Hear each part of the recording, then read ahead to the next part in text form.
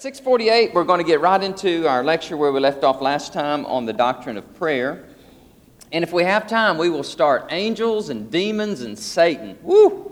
Man, that's going to be interesting when we talk about that subject of the supernatural, the angelic beings, the demonic beings, and Satan himself. But for now, let's go back to our time of talking about prayer. We left off on, it was C under important matters related to prayer. And we're talking about prayer and obedience. Prayer and obedience.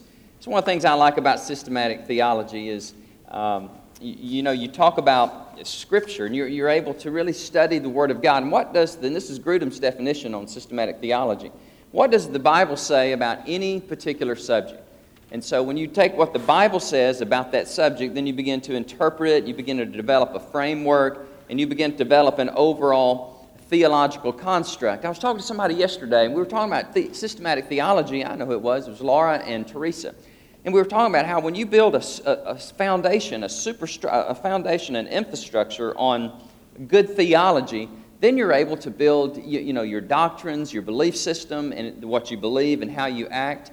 And so I just got to commend you guys. I tell people all the time about you and how faithful you are to study God's Word and to know what you believe, and then be able to help other people as you teach them or as you witness to them. So, does prayer and obedience have any correlation whatsoever?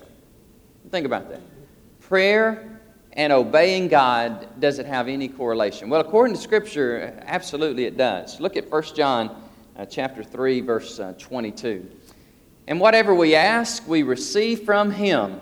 People want to stop right there and say, hey, man, I knew I liked that verse. Just ask, okay, Lord, that new car, I saw the other day, and that house, and that. Well, no. Because we keep His commandments. We have whatever we ask because we keep His commandments, and we do those things that are pleasing in His sight.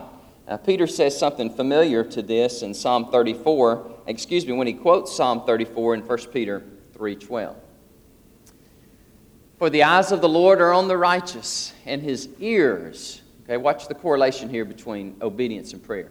And His ears are open to their prayers, but the face of the Lord is against those who do evil. Now, we should not think that we must be perfect in order for us to pray or have our prayers answered. That's impossible. None of us are going to be absolute perfect human beings. But saying that, I don't want to minimize the relationship between holiness and sanctification and obedience and pursuing God and God granting us what we ask. I like the analogy of the child and the father, or the child and the mother, how they are our children, and we love them most of the time. Amen. We do love them. No, we love them all the time. But they don't have to be completely, perfect in every way in order for us to grant them, if you will, their request. And I think about this a lot, even with my own children. You have a child that just loves you and just wants to be in your presence, or just wants to talk to you, or just wants to, how can I help you, Mom? What can I do for you, Dad?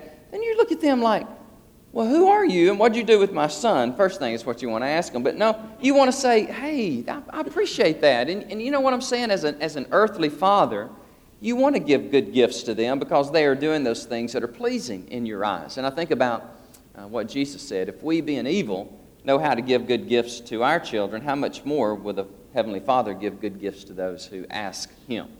So prayer and obedience, such an important topic. All right, D, next is prayer and confession of sin. S-I-N, confession of sin. Under the ACTS acronym, acrostic, you know what this is, the C. You've got, what does A stand for? Anybody? Adoration. C stands for confession. T, thanksgiving. And S is what? I got a letter last week. It was really interesting. I guess if you just, hold on a second. I got a good thought, but I got to drink some water.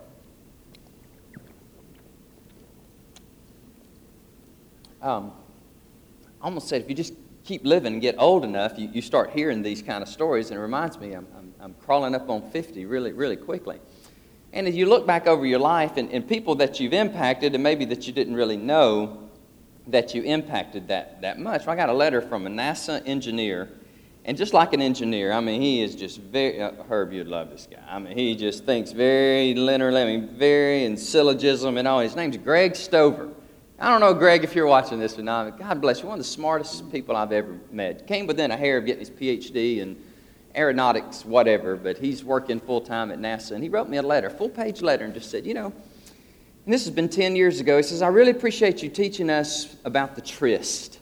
Now, remember, the tryst is a meeting between two lovers. And in this case, it's a lover of our soul, God, and us. And when we come into that tryst, that love relationship, he said, I still utilize that. And I think what he was talking about is I still utilize this acronym, ACTS, adoration, confession, thanksgiving, and supplication, as he has his quiet time with the Lord. His wife also is a NASA engineer. And their kids are not very smart, by the way. I'm just saying. You know I'm just kidding, Greg, if you are out there.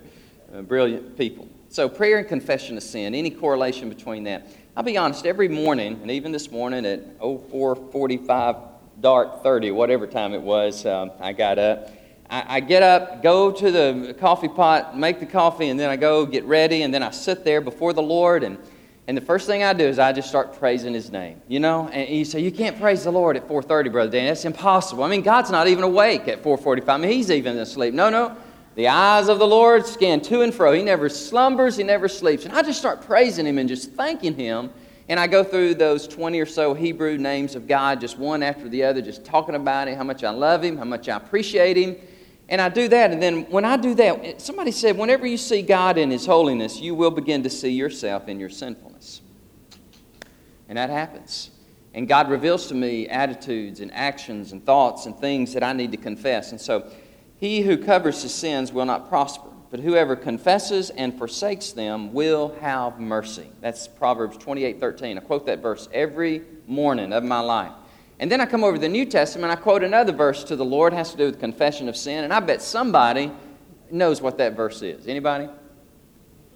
1 John 1:9. We confess the homologeo. The Greek word homologeo means say the same thing as God says.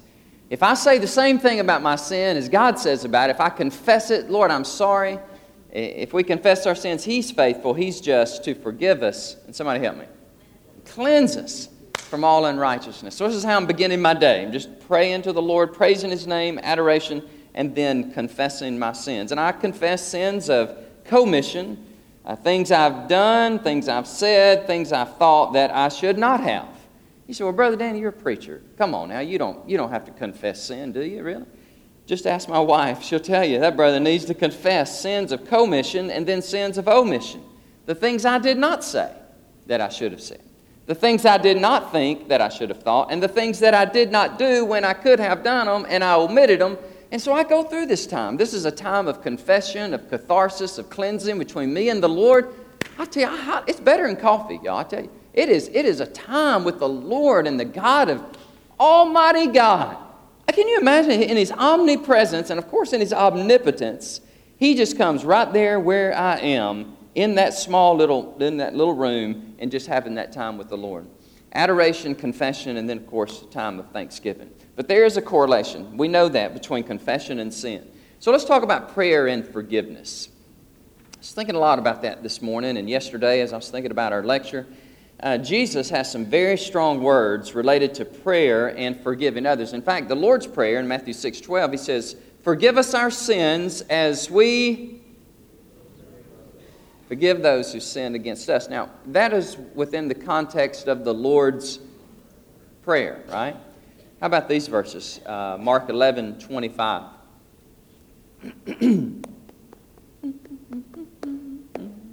Good morning. And whenever you stand praying. You know, these verses are going to mess somebody up this morning. I really believe this. I believe somebody's going to get a little spiritually discombobulated this morning because if you have anything against anyone, how inclusive is that? Anybody? That's mighty inclusive. Anybody, anything, forgive him.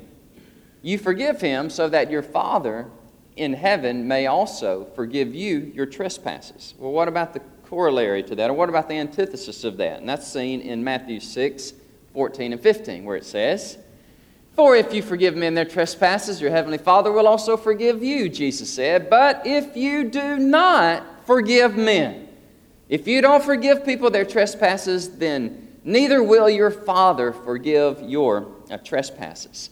I tell you, this is a powerful teaching from the Lord.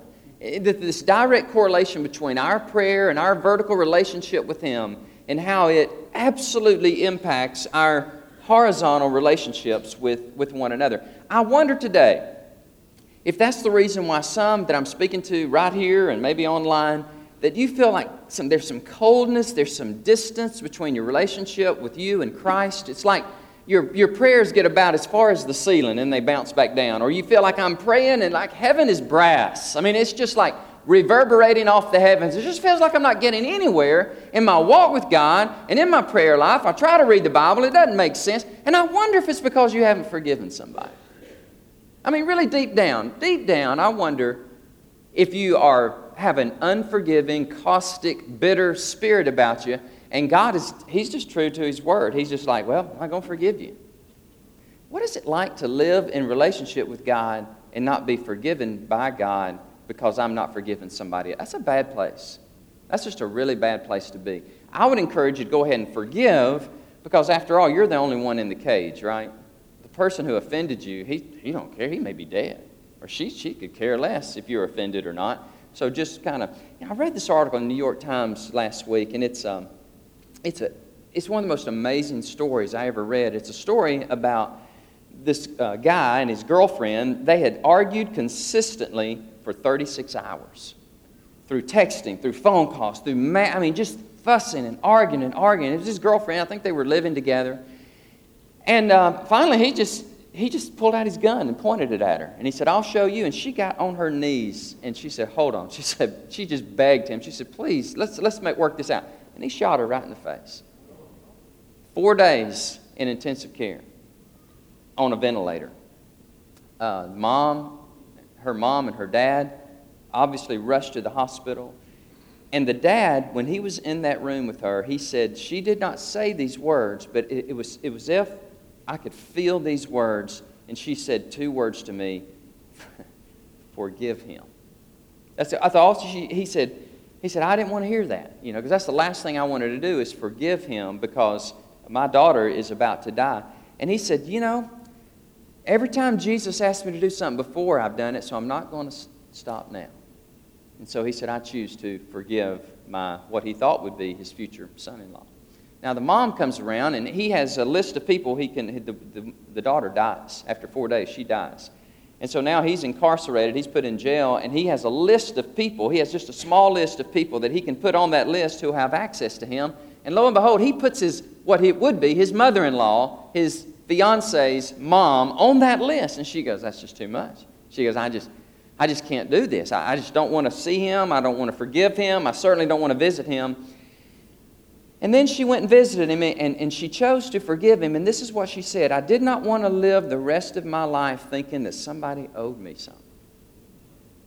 So that's powerful. I don't want to live the rest of my life thinking, you owe me. And the bitterness that would eat me up, just thinking, well, you offended me, and you owe me, and you're in bondage to me for the rest of your life. She said, I didn't want that. And so both of them actually chose to forgive.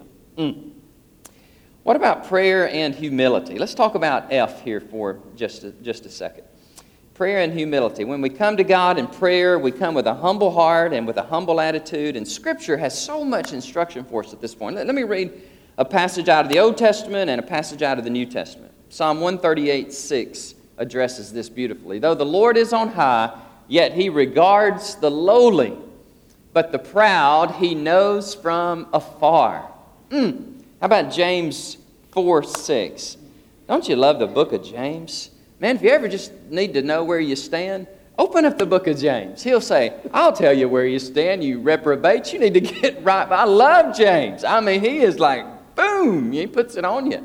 But he gives more grace. Therefore, he says, God resists the proud, but what does he do? He gives grace to the humble. Remember the parable Jesus told of the Pharisee and the tax collector and the juxtaposition of their prayers? How the tax collector, he bragged. He said, "Oh, God, thank you. I am not like that guy, that sinner, that tax collector. Thank you, Lord. I'm just not like him at all. You know, Lord, I fast twice a week. I give you my tithes, and God, you're really blessed to know me." You know what I'm saying? I mean, this is pretty cool that you're even listening, and I'm talking to you. But thank you, God, I'm not like that guy. And remember what that guy did? His prayer was very, very simple. He said, "God, anybody remember? Be merciful to me." Remember what Jesus said? He said, of the two guys who left the temple that day, guess which one went away justified? And they were like, "Well, which one?" He said, that guy, the tax collector, because he was humble, he was broken, he didn't enumerate to me what I already knew about his tithing and his faithfulness and his fasting and blah, blah, blah. You know, God resists the proud, but he gives grace to the humble. I like what Grudem says here, and I want to quote him for just a second. He says, true humility before God, which will also be reflected in genuine humility before others, is necessary for effective prayer. End of quote. That's why I want to begin my prayer time with the Lord with confessing my sins. Sins of pride, sins of the heart, sins of the tongue, sins of the hand, sins of anything that I have done to offend the Lord. I want him to forgive me. All right. Good morning. Persistent prayer. Let's talk about G, persistent prayer. Here on your outline, let me see if we didn't put another copy in the seats, but persistent prayer. There it is. G. We're making our way through prayer. When I talk about persistent prayer, I'm talking about spending much time with the Lord in prayer and even asking the same prayer over and over. And I want to show you some biblical precedent for that, because some people argue with that. They say, "Why do you have to ask God? Just ask him once. He's omniscient. He's not going to forget." Okay? But you're asking him over and over and over. Why do you do that? And that's a good question. When Jesus, in the temptation narratives for 40 days and 40 nights, he is praying and he is fasting. So you see this persistence in prayer, a good example there. What about Paul? In 2 Corinthians 12:8, let me give you a little Bible pop quiz here. How many times does it say he prayed regarding this thorn in the flesh issue? How many? 3 times. Why didn't he just pray once? I mean, wouldn't that suffice? I mean, I've asked you, Lord, about it, but he didn't. He prayed consistent. In fact, even Jesus prayed the same prayer twice within the same context. I didn't know that. I didn't realize that until I was studying the big boy over there, the big exercise book, the systematic theology book. And let me give you the text. You may want to jot this down. In Mark 14, verse 36, Jesus prayed that this cup of suffering, the cup of the suffering of the cross, be removed from him. And then just a few verses later, Mark 14:39, he prays the same prayer again. Basically, it's the same prayer, and he says it twice. In fact, Jesus gives us a whole parable about persistence in prayer and repetition in prayer, if you will. It's called the parable of the widow, the persistent widow. Remember, she kept asking and asking so much that the unrighteous judge said, "Oh, goodness, I'm going to answer you, so you will" what? Remember? "Leave me alone." You know? And Jesus said, "This is the way you ought to pray." In fact, he said that in Luke 18:1. He says, "This is the way that you should pray and not lose heart." You should pray with persistence. Paul in 1 Thessalonians 5:17 says, "Pray continually or without ceasing." Think about the apostles in the book of Acts. I love this verse. Acts 6:4. He says, the deacons are going to help you take care of these matters, but we're going to give ourselves to, anybody? To prayer and the ministry of the Word. In fact, in my quiet time, I have a prayer list. I don't know if you guys do this or not, but I have pages and pages. In fact, that's what takes up the bulk of my prayer time on Monday, Wednesday, and Friday. I get this list out, and I have tons of names and tons of issues and people, and every one of them Everyone is dated with a date. And then I pray over that. I mean, I pray and pray. A lot of you guys are on there. You may not know that, but I've got you and I'm praying over you. And when God answers it, I love that part. I get all excited. And I go up and I put, thank you, Jesus, and I date it, okay? And now, remind you, I've got, I don't know how many pages and pages. If I ever feel a little down and discouraged in my faith, God, do you really answer prayer? Do you really hear me? I just look at my notebook and I'm like, wow. I mean, there are hundreds, I don't know how many of answered prayers that God has granted to me. And sometimes God answers those prayers just like that. You ask, boom. Like this Ken Ham thing, Lord, would you send him? He said, yes, I will. I'll take care of it. And I was like, what? Really? Boom. You asked me, and then other times I'm just praying over and over. I don't think there's a problem in that at all. In perpetual, persistent, consistent prayer, asking, are you going to bother God? Is God tired of hearing you? No, he's not tired of hearing us. How many of you have lost loved ones and lost friends? Man, I got them on my list. And I am praying over them. On this My Hope with Billy Graham thing over the last months, I have the same names over and over and over. Monday, Wednesday, Friday, praying. So I found out yesterday,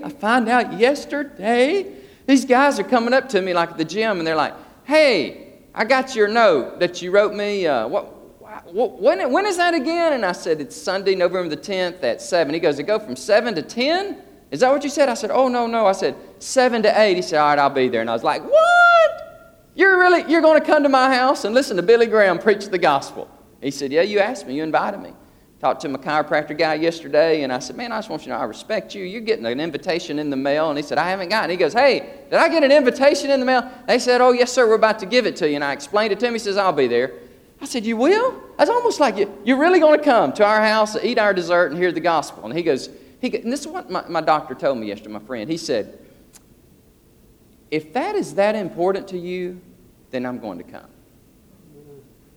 And I said, it is. It's incredibly important. I said, why don't you bring your son too? He said, well, I just might do that. And I have to attribute this to the power of, somebody help me. Pray. When Jesus said, you don't have, or James said, you don't have because you do not ask. Have y'all ever done this? Have you ever asked God for something and he answered it and it just shocked you to no end? You know, like yesterday said, oh, you're going to come? And it's like, God's like, you knucklehead. Didn't you ask me? Did you not ask me? I'm like, oh, yes, Lord, I did ask you. And boom, God answers those prayers. I wonder how many more people would get saved and how many more people would come to Great Hills if we prayed, if we sought the Lord and just bathed it in prayer over and over. Persistent prayer. How about praying with intensity and passion? This kind of goes with persistence, but intensity and passion. Hebrews 5:7, the Bible says, Jesus prayed with loud cries and tears. You ever seen that? You ever seen a verse in the Bible and go, I didn't know that was in there? That's what I did. I was like, he did? He prayed with loud cries and tears. Was he loud because he thinks the Father cannot hear him? No, it's just passion. It's just intensity. I tell you, when Hannah had her wreck and we lived in Arkansas and we got the phone call, she was at Liberty University, and they said, your daughter's been in a very bad accident, and Ashley and I were just standing there in the kitchen, we're looking at each other, and then Hannah gets on the phone, she goes, Dad, I cannot feel my legs. And I thought, oh my word, I mean, Ashley and I, we dropped to our knees. You're talking about crying out with passionate pleas to God. I mean, this wreck was so bad, and the girls who were in the car were so hurt, and Hannah had this massive concussion, and she was paralyzed momentarily from the waist down. So I just started calling out to God and started praying, and I didn't know this, but some of the men in the church found out about it, and a bunch of them just took off to the sanctuary. And they went to First Baptist Slovakia, and a bunch of them just got there on their knees, and they were crying out to God on Hannah's behalf. And I believe to this day, that's why she's walking. I believe God heard our prayers. I believe he just heard us, and he had mercy. He had grace on us. Praying with intensity. Daniel 9:19. Let me share this verse with you. This is Daniel, a man of God, a man of prayer. Opened up his windows to Jerusalem. Prayed 3 times a day. Amen. Oh, Lord, hear. Oh, Lord, forgive. You'll see the exclamation points. It captures it there. Oh, Lord, listen and act. Do not delay for your own sake, my God. or for your city and your people are called by your name. So Daniel 9:19, intensity in prayer. I think I've shared this story with you before in Big Church. I want to share it with you again. Because when I think of intensity, and I think of somebody who believed God and prayed and walked with God, and it was Charles Grandison Finney, Finney. Do you spell your name? Where's Finney? Do you spell your name E-Y or just Y? E-Y? Just like Charles Finney. It's P-H-I-N-N-E-Y. That's cool. Thank y'all for letting us have a conversation here, just between two of us. But David, right? It's your first name. That's two good names, right? David, Finney. Well, Finney, and again, I've critiqued him, and I continue to critique him in my mind as I've studied his life and studied his theology. Finney was a very gifted lawyer. He was 29 years of age, practicing law in New York. And God saved him, radically saved him when he was out of law school and he's practicing his law. His famous quote is, he had this deacon from the church he was going to. He was supposed to prosecute his case, and the guy never showed up. Finney never showed up. And the guy was like, "Where is my lawyer?" And he showed up and he said, I have a retainer from the Lord, and from now on I am going to prosecute his case. And he turned away and walked away from his law practice. And never went to school as far as theology, and I think that is reflected in his writing and his teaching and his preaching. And so, anyhow, he made a great pastor, though. He was passionate with his people. I mean, he's one of them 2-hour preachers. I let y'all off way easy. I mean, Finney, at the First Congregational Church in Oberlin, Ohio, when I went up there and spent a week in their special collection, the archives department at Oberlin College. This was 20 years ago I did this. And they had a Queer Pride Week while I was there. Had the banners, had the tables, and they had Queer Pride Week. And I was like, you kidding me? Charles Finney would pass out. I mean, he was so straight, he wouldn't even drink tea or coffee. It had caffeine in it. I mean, he was just straight. And I was like, my land. So we go there and we're studying, and they said, well, you need to go to the church that he pastored. And I went to the church. And I remember standing behind his pulpit, and it says, this is the pulpit from which Charles Grandison Finney preached when he was the pastor at 2nd Oberlin. And I stood there, and I just closed my eyes, because this was one of the first mega churches, if you will, in the West, the Midwest. And there was balcony. It was just full.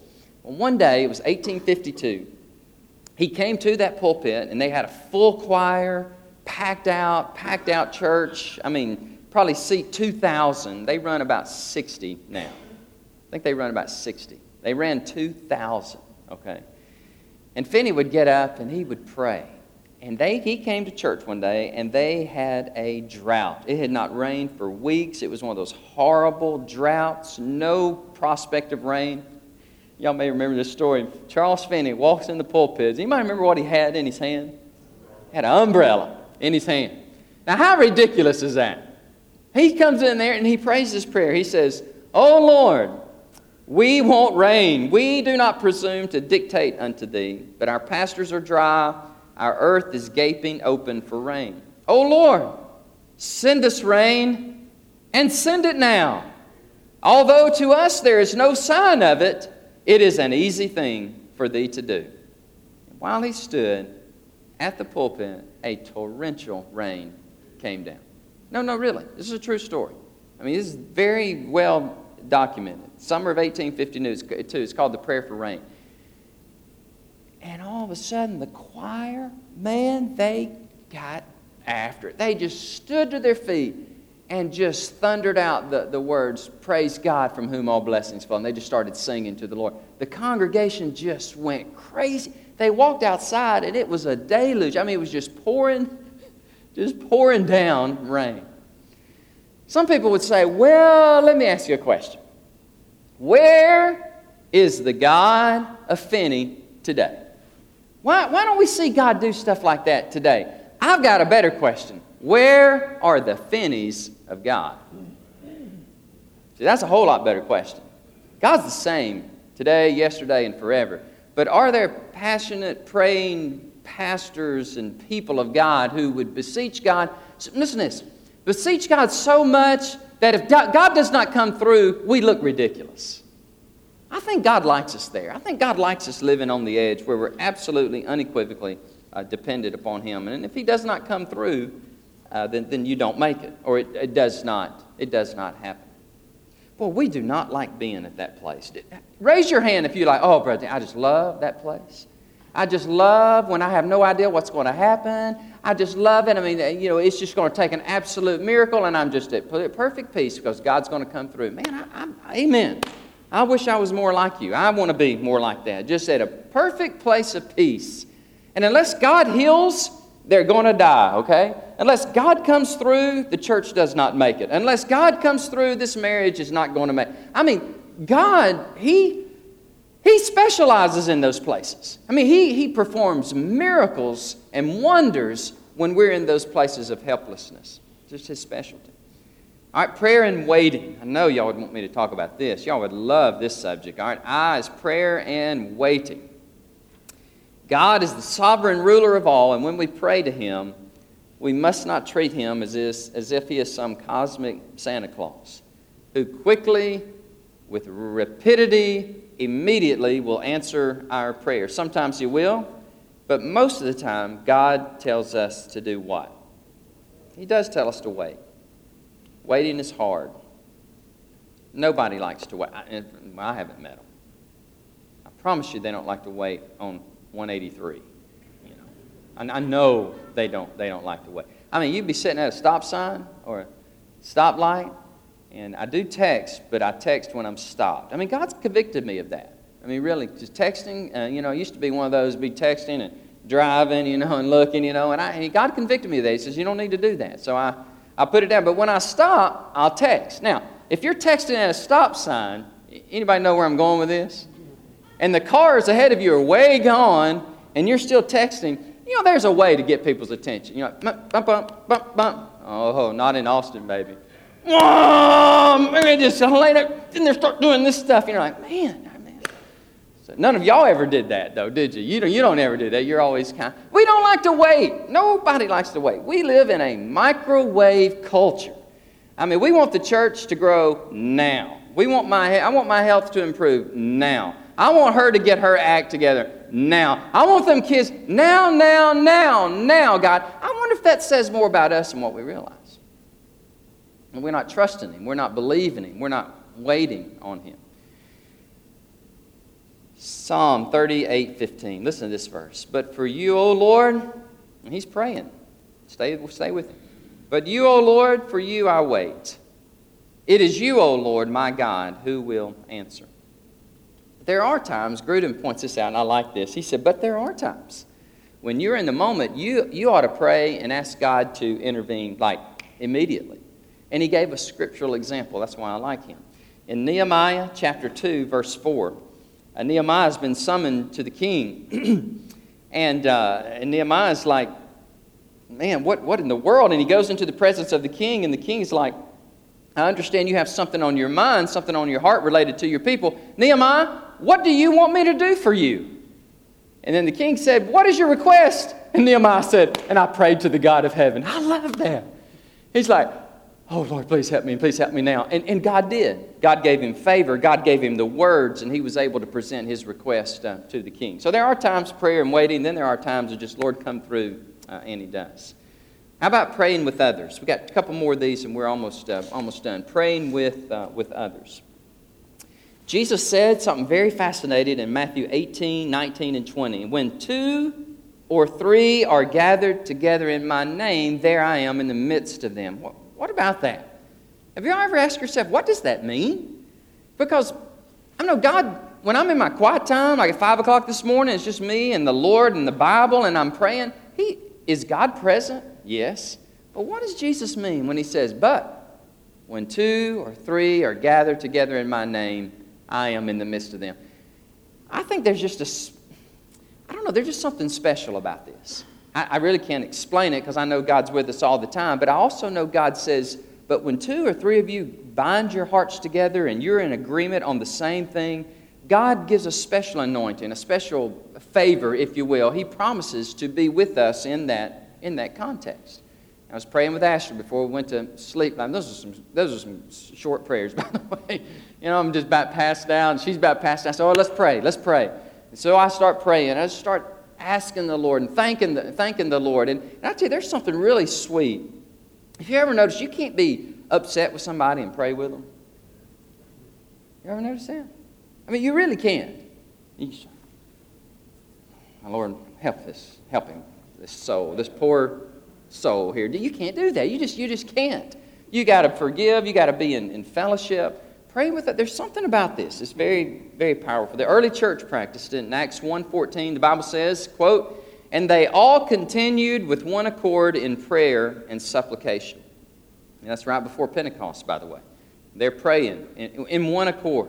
In Acts 2:42, remember this? The first radiant church, the first vibrant church, and they continued steadfastly in the apostles' doctrine and in fellowship. Had some Baptists in the bunch, amen? Doctrine and fellowship, in the breaking of bread, oh yes, and in what? Prayers, in praying. I think we talk a lot more about prayer than we actually do it. You know, we do. We talk a good talk about prayer, but we just don't. We don't pray a lot corporately. We don't. You know, when I'm out and about in the city, people, it's amazing. They tell me how many people came to that prayer service. Remember that prayer service you had for Explore God? I said, yeah. Remember that prayer service you guys did with Jim Symbol? I said, yeah. They said, man, that was really cool. That was really, really neat. And y'all remember all we did, basically, we sang and some, we worshiped some, but we got on our knees and we just prayed together. We did this a couple weeks ago up in Dallas. A group of pastors from all over the country, 170 pastors from 26 states. We all came in this one hotel, and for 2 days we prayed. And it was amazing. I mean, first of all, we prayed for ourselves, that God would forgive us as pastors and leaders and forgive us and cleanse us. Then we started praying for our churches. We started praying for our nation, for revival, for spiritual awakening. I mean, it was intense. And you could the palpable presence of God. It's almost like you just reach out and touch Him, because there we were, prostrate before Him, on our faces, praying out, calling out to God. Praying with others. Letter K, praying and fasting. This is our last one. Prayer and fasting.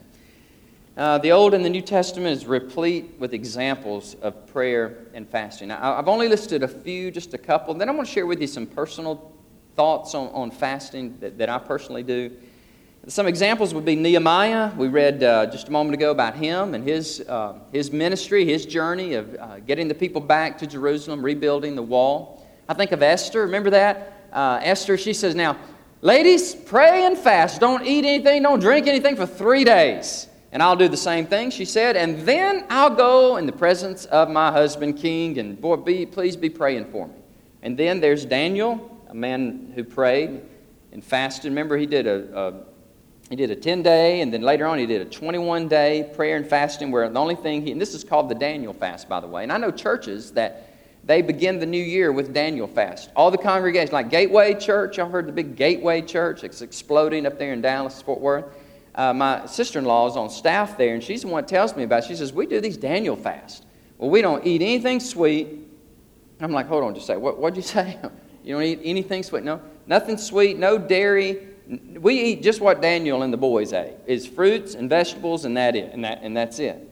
And I don't know if I ever told y'all this, but I was doing this for 10 days, and on day 9, Rob Hatley calls me and says, we believe you're the person God's leading to our church. I was almost done with this fast because I was seeking the Lord. I was like, this is a major, major decision. And so I'm praying and fasting for 10 days. You say, what fruits and vegetables, Brother Daniel? You ever tried this? Woo, no meat, no sweet, just fruit and vegetables. I was like, oh, Rob, please hurry and call. If you're going to call me, call me. No, I'm just kidding. But he did. He called and he says, we believe God, you're our guy. And so I said, well, let me do one thing, and then I will get back with you. And I went to my son. I went to my 17-year-old son. And I said, Bryant, you're about to start your senior year in high school. I remember where we were in our home. He looked at me and goes, yeah, Dad? I said, there's a church in Austin that's called us, and there's a good chance we might go, but here's the thing. I want to ask you what you think about that. And I don't know if I've told y'all this story or not, but had he said, Dad, please, no. I mean, there's no hesitation whatsoever. I was going to say, okay, thank you. I was going to pick up the phone and say, Rob, I don't feel God calling me to come to Great Hills. Everything was riding on that one decision. Had he said, Dad, please don't move us again. I'm starting my senior year in high school. But Brian didn't do that. Obviously, I'm here. He looked at me and goes, that sounds good, Dad. He said, that's cool. That's okay by me. I said, are you sure? Because, I love my family more than I love you. I love my kids and my wife more than my church. And if I'm going to fail somewhere, bud, it'll be here. It won't be at 9550 Savannah Ridge Drive. You know what I'm saying? Because they're my first congregation. There's my wife and my kids.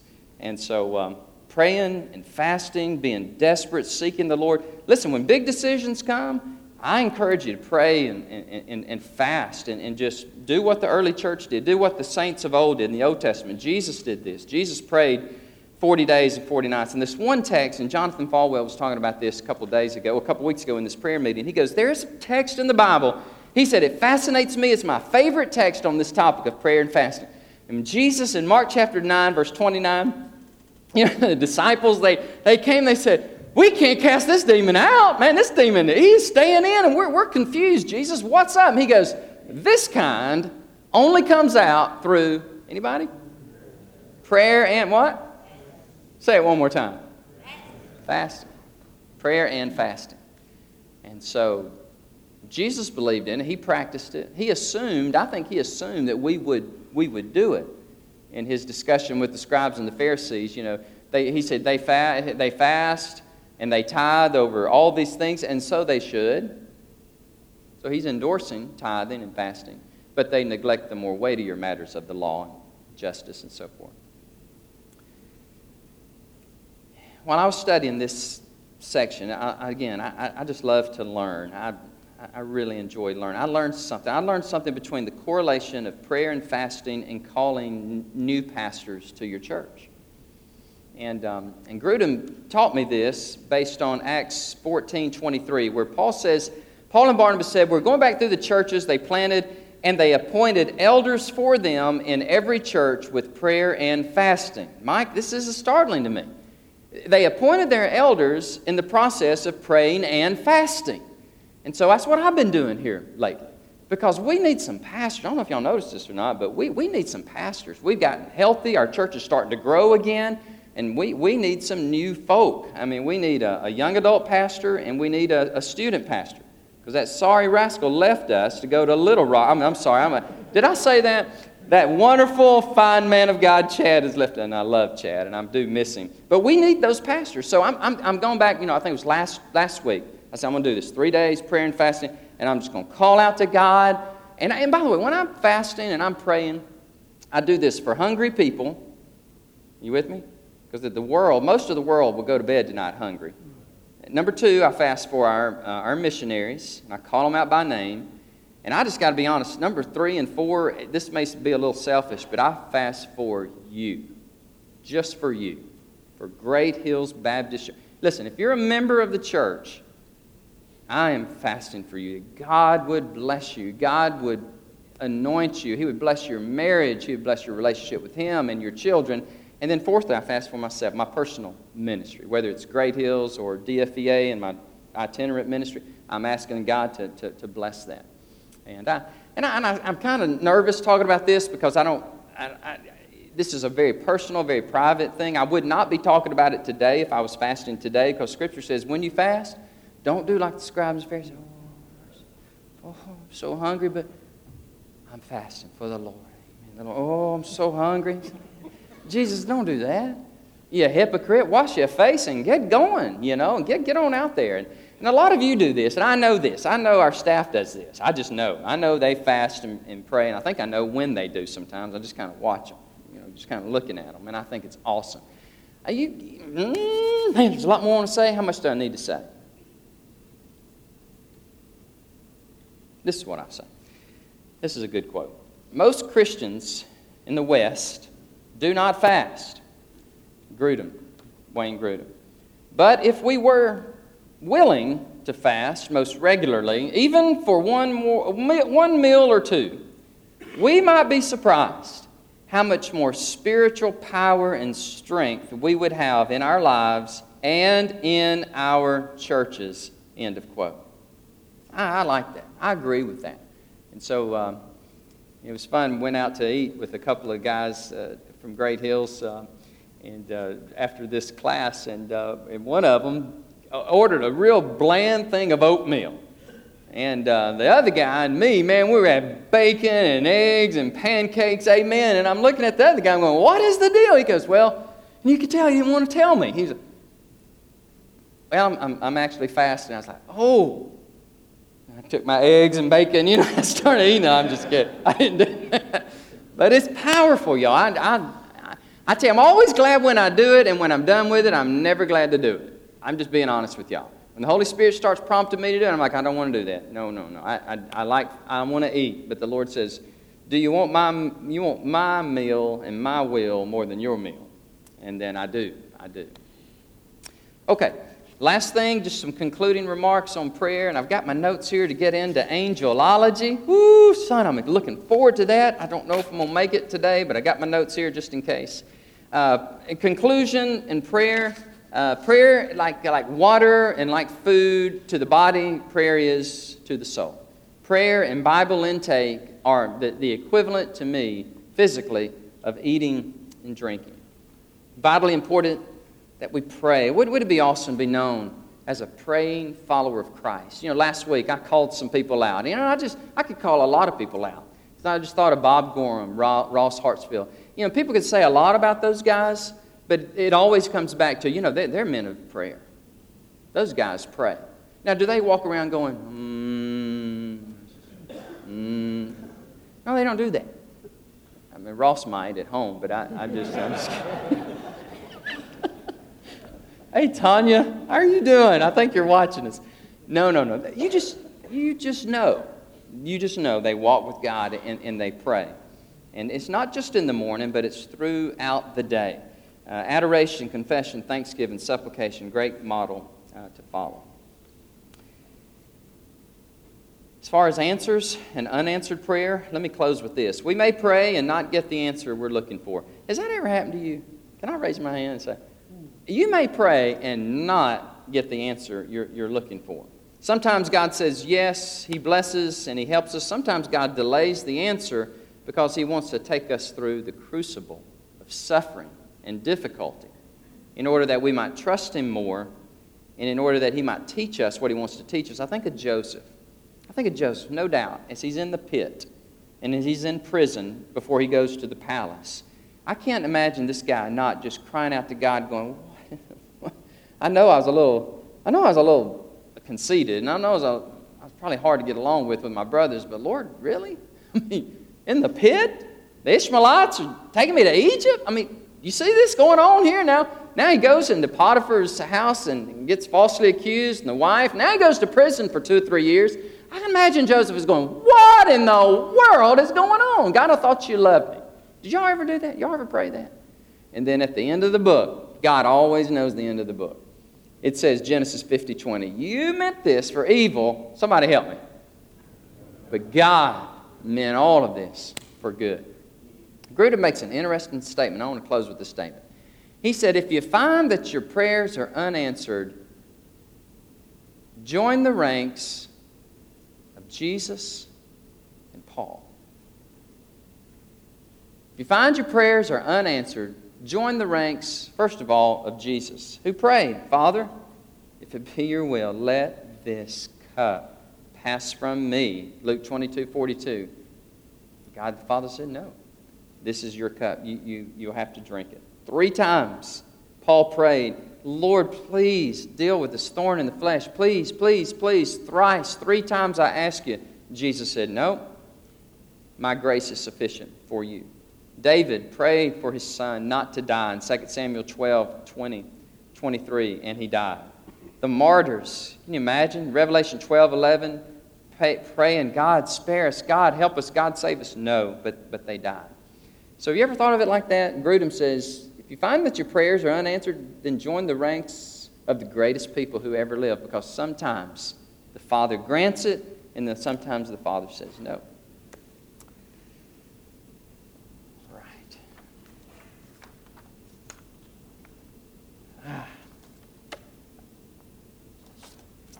I want to keep going, but I can't. I think I need to stop, and we need to pray, and then we'll get into angels. Angels, oh my goodness, it's fun. I'm looking forward to it. 7:38. Let's stop. We'll pray in a moment. See if you have any comments or any questions, any insights, jewels of wisdom that you can share with with the group here. We'd love to hear it.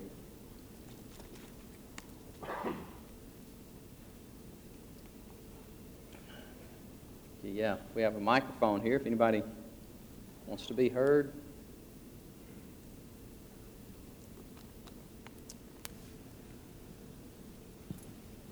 I can't really see, but maybe you're have a question, a comment. If not,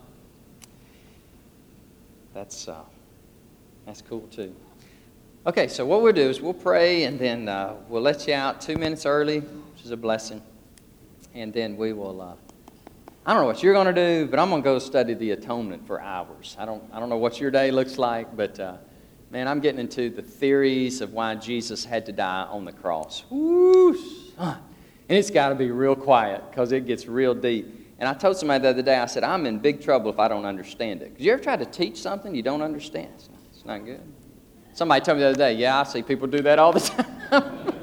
So I don't want to do that. I want to make sure I understand it. So let's do this. Let's just spend a couple moments in prayer. Kyle, why don't you pray for us, brother? Would you start us off in prayer? You got that microphone? Why don't you start us off in prayer? And when you're finished, would you walk across the aisle and give it to Fred Erickson, right here? We got so many Freds in this church, I can't keep up with them all. And they're all great people. And then Fred, would you walk across the aisle? And would you give it to somebody over here? And who should we ask to pray over here? I'm going to ask somebody that was sleeping, because I saw him sleeping. And I'm gonna embarrass him just a little bit. I'm just kidding. Bud Bruner, he's not asleep. But would you just pass it off, Kyle, to Fred, to Bud Bruner, and we'll wrap it up and we'll go in peace. All right? Go ahead, Kyle. Start us off, brother. Heavenly Father, we're glad to be here with you. Thank you so much for giving Danny Division for teaching us about who you are and how you reach out to us. And I'd ask you to help us. We could pray about a lot of things. We're just going to pray about prayer right now. Help us, teach us to pray. Like the disciples asked you, Jesus, we're asking you, teach us to pray throughout our day. Help us be aware of your presence. Help us to feel, believe, and sense how much you love us. Get into your presence, receive your love, and worship you in all your glory. So that in that context, and we can talk to you about stuff. We got to download a lot of stuff to you. We got a lot of things in our hearts, heartbreaking stuff around our lives, our friends and family, our city, and the world. We ask you to heal up people that we care about, like Danny was praying about earlier, and ask you to show us how to share mercy and kindness with grace to people, and help us to love one another, because that's how people are going to know that we here at Great Hills Baptist Church actually are your disciples, your sons, your daughters, and help us to see who we are, what you'd have us do in Austin and around the world. We love you very much. Love you. In Jesus' name, amen.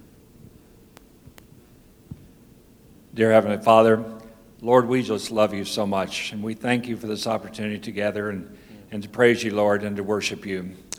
Lord, we thank you years back when you brought Pastor Danny to us, dear Lord. You brought us a pastor that loves us, dear Lord. You brought us a pastor that's an evangelist that wants to reach out to the world. He wants to reach out to Austin. He wants to find the lost people, dear Lord. And such a caring pastor. But Lord, you also brought us a teacher. And in the last 3 years, Lord, he has taught us so much. And just like this morning when he taught us about prayer, dear Lord, we've all gained and learned so much from him being here, dear Lord. I ask especially that you bless he and his family, dear Lord. You put a hedge of protection around them, Lord, and don't let anything happen to them, Lord. We ask this in your name.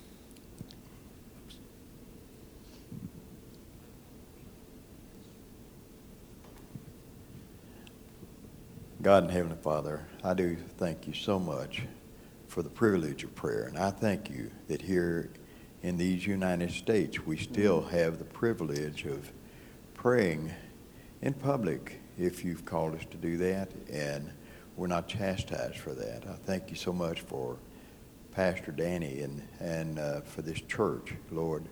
Pray that you just help us to feel your presence. Do help us to be the radiant church you'd have us to be. Lord, if we're not being bathed in prayer, then Lord, help us that we would be more faithful in this. Help us that we might rise up early in the morning and praise you and pray for our church, pray for our country, Lord.